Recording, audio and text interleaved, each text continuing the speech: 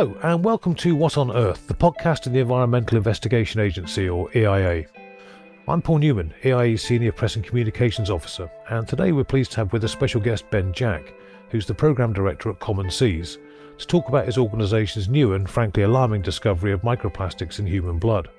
Joining us is EIA Ocean campaigner Tom Gabbage, as we talk about Common Seas findings and how this groundbreaking work might contribute to efforts to secure a robust global plastics treaty.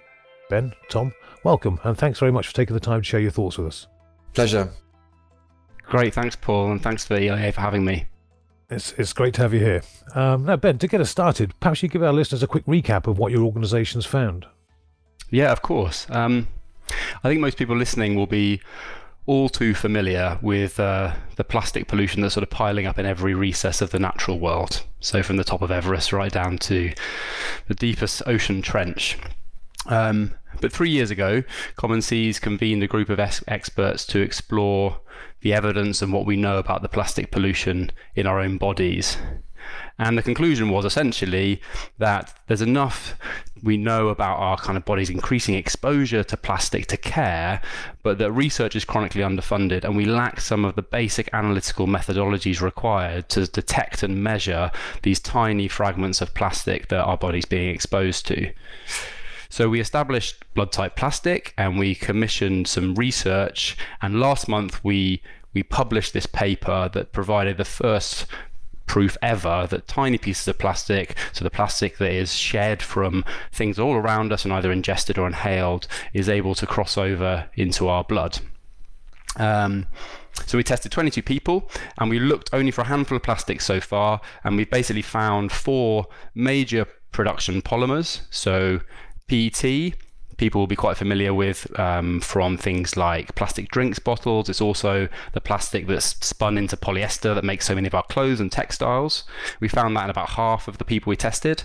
We also found polystyrene. So that's probably, I guess most people will be familiar with it from expanded polystyrene. So this foam we use to insulate our coffee or our takeaway.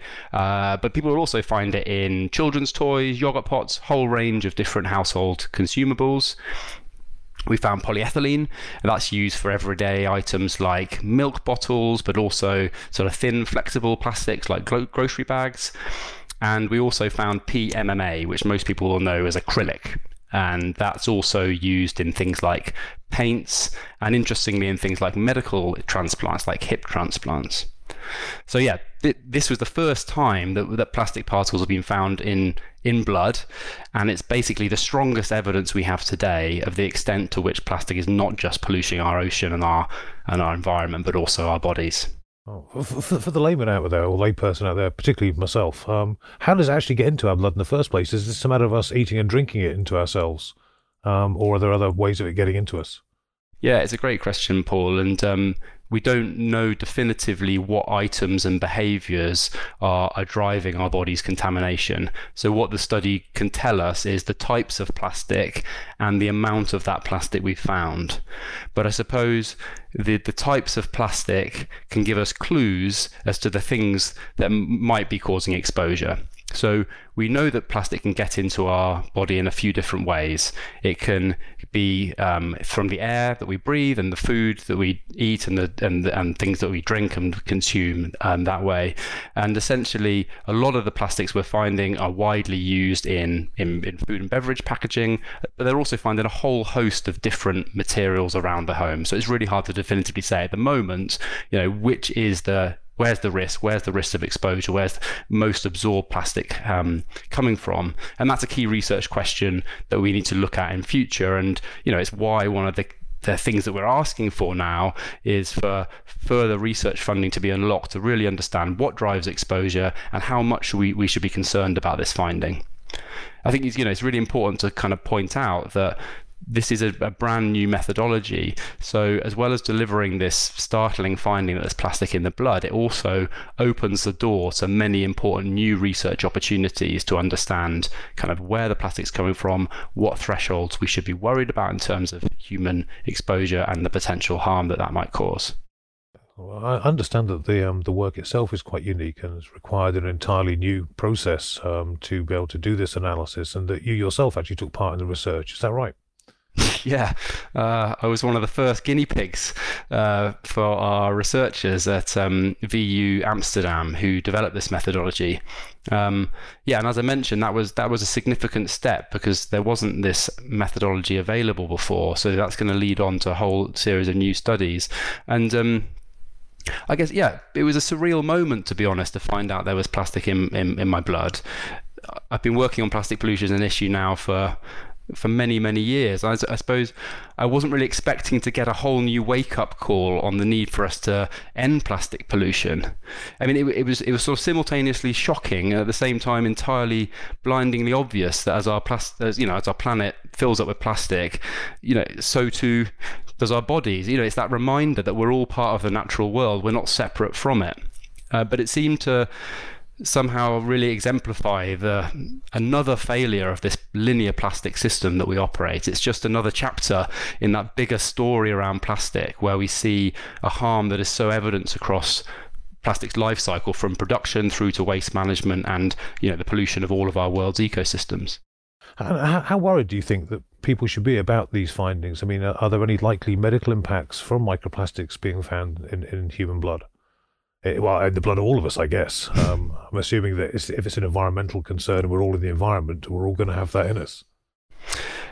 I mean, I think it's important to point out that we don't know enough yet about how plastic in our blood can affect our health. And that's why we have a petition calling for the establishment of a plastic and health research fund that we really want people's support to make that call really clear to decision makers.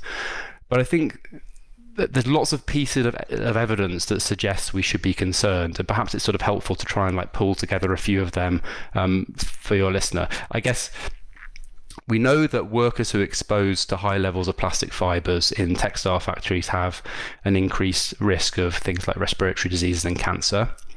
We also have evidence from animal studies, so lab studies where animals are fed small pieces of plastic, as well as human studies where people have been given plastic prosthetic implants, that when plastic gets into the body, it can cross membranes and spread into organs.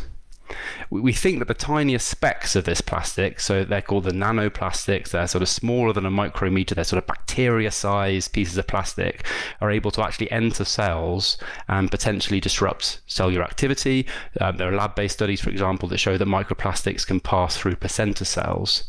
And there's lots of evidence that shows that persistent particles, these kind of particles that the body's immune system can't break down, are associated with inflammation, an immune response, and what's called oxidative stress, which is essentially the body's inability to clear cell-damaging free radicals, but it's a precursor to many chronic illnesses like diabetes, cardiovascular and respiratory illnesses. I guess the other thing to point out is that these aren't benign particles floating around our body. We know that there are about 144 different endocrine disrupting chemicals that we put into these plastics that have effect on growth, sexual function, sleep, behavior, let alone links to a range of human diseases. And these particles themselves may act as a vector or a dispersal mechanism for pathogens that kind of hitch a ride on microplastics, as we see in the natural world. So all of that kind of makes me think, okay, there's enough here to be worried. And I'm not alone. EU's top scientific advisors have said that there's cause for genuine concern and precaution is needed. And of course, there's also a group of 80 academics, MPs, peers, and NGOs, including the fantastic EIA, I should add, who have called for this funding to really understand what the risks are. I think the final point, Paul, if I may, just is we need to kind of take this finding in the context of where we are today in our relationship with plastic. So, I mean, Tom, you'll know this better than me. I think we make around 370 million tons of plastic today, but at current rates, we're expecting that plastic to double or triple by 2050. And so if today the human body is ingesting about 100,000 tiny specks of plastic in a day and is potentially exposed to a total load of as much as 100 million, what happens as humanity's use of plastic continues to rise and rise? Does our body's exposure continue to increase? Well, I think it's a big question, but I think it's very likely.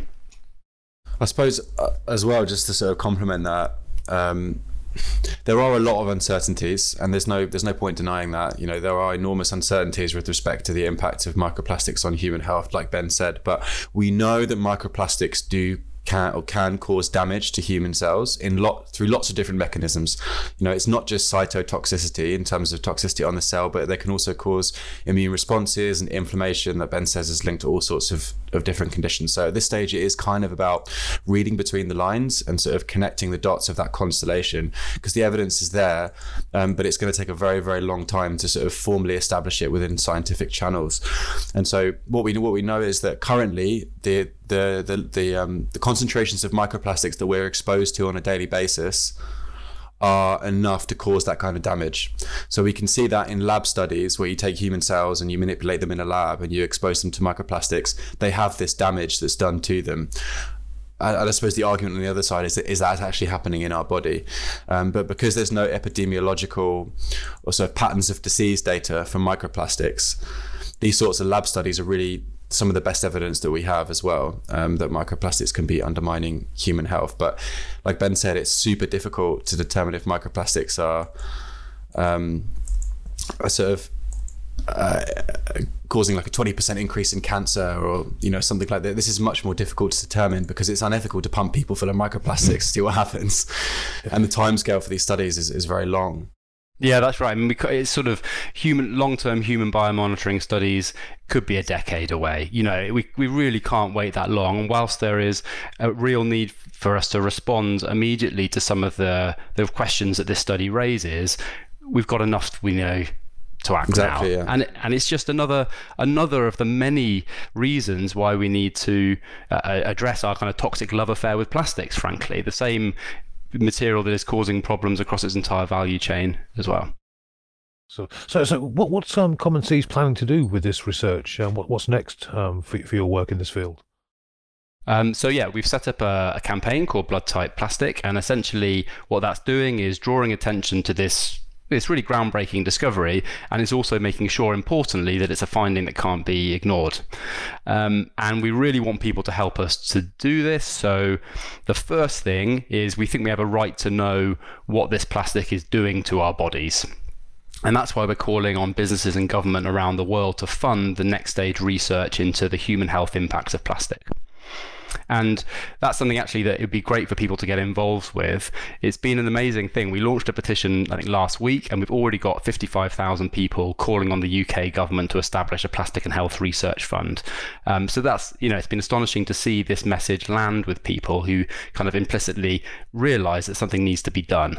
And so we'd really love people to help us with that. And bear in mind, actually, we're asking for 0.1% of the UK's total R&D budget at the moment. We're not asking for a huge chunk of cash. We're just saying there's enough to be concerned and to take immediate steps now to research who's most exposed, what are the thresholds for when this exposure is going to cause health problems, and what are the health risks associated with plastic increasingly entering our bodies. Excellent stuff. I presume people can find that petition link from your own website, yeah? Yeah, there's actually a specific landing page. So if people go to commonseas.com/blood type plastic, they'll be able to navigate to it from there. And there's also a whole host of other bits of information, not only about just the science, but also about the sort of second key message that we want to get through, which as Tom has already made really clear in his comments, is that we know enough to act now, and this is just one of many compelling reasons why we need to do so. So that means for us, reducing our body's exposure by governments phasing out single-use plastic, investing in refill and reuse systems, and committing to binding targets and robust reporting methods to end plastic pollution. Excellent. Well, thank you very much for that. I'll make a point to include the link to the petition at the bottom of the page. We host this on our website as well, so people will be able to find it from there also. Tom, if I could bring you in here for a moment. You and your colleagues in our ocean team have spent a long time working towards securing a global plastics treaty. A big part of that, I gather, was the recent Scientist Declaration, which was backed, I think, by some 500 individuals and 37 institutions, which has urged decision makers to follow the science in pursuit of such a treaty. How helpful do you think Common Seas findings will be in pursuit of that? Well, I think it will be hugely helpful. I suppose human health is really one of the newest. It's one of the most important, but it's also one of the least understood areas of plastics research. And this piece of work particularly has provided, I think, a really, really critical reference point for people to rally behind. Like Ben said, so it's a wake-up call, as if we needed another one. So with the realization of the UNEA resolution, the UN Environment Assembly resolution called 512, calls for a negotiating committee to convene over the next couple of years and negotiate a new legally binding treaty on plastics. This is very, very exciting. It's been heralded as the biggest moment in global international environmental law since the Paris Agreement. And so we're potentially sitting on the dawn of a new horizon, really, where we, as a species, redefine our relationship with plastics as a material, whereby we eliminate all the negative externalities and we make sure that we retain all the benefits that some of them can provide. So, I mean, over the long term, I mean, we could literally have a radically different plastics economy. Where we can phase down virgin production, where we have strict global criteria on the sustainability of plastic products, or we ban single-use applications on all but a very limited number of applications, say medical. Things like waste colonialism, which is essentially shipping global north plastic waste to the global south. Externalizing the human environmental cost will no longer need to take place because we wouldn't have the overcapacity of production and consumption. Our waste management systems won't be overwhelmed. We can have an increased transparency in use of chemicals, like Ben was mentioning. Thousands of chemicals can be used in plastics. This treaty has the opportunity to decisively tackle chemical safety in plastics by regulating groups of chemicals and ensuring that anything that is used is safe for human health. And so manufacturers having to prove that they're safe before they go to market. I suppose another example of how this work could specifically contribute towards the treaty, an ambitious global treaty, is the need for a dedicated scientific mechanism. So at the moment we have a resolution that mentions the possibility to discuss a dedicated subsidiary scientific body, which essentially sit within the treaty and that would do some specific work to advise the policy and ensure evidence-based decision making. And if there was ever an example of sort of why we need that, I think this is it: is that we need dedicated funding. Not just from national governments, which is also very important, but we need a multilateral fund that can also sort of distribute funding globally to ensure that we are elucidating the impacts of plastic pollution on our health. This is enormously important, and some could argue even a human right. But yeah, I think plastics in our blood will add to that sort of weight of evidence that we need. We need a really ambitious global treaty. We managed to get a reference to human health within the resolution, which was quite groundbreaking. And that only adds to that sort of evidence for why that was a good idea, I guess.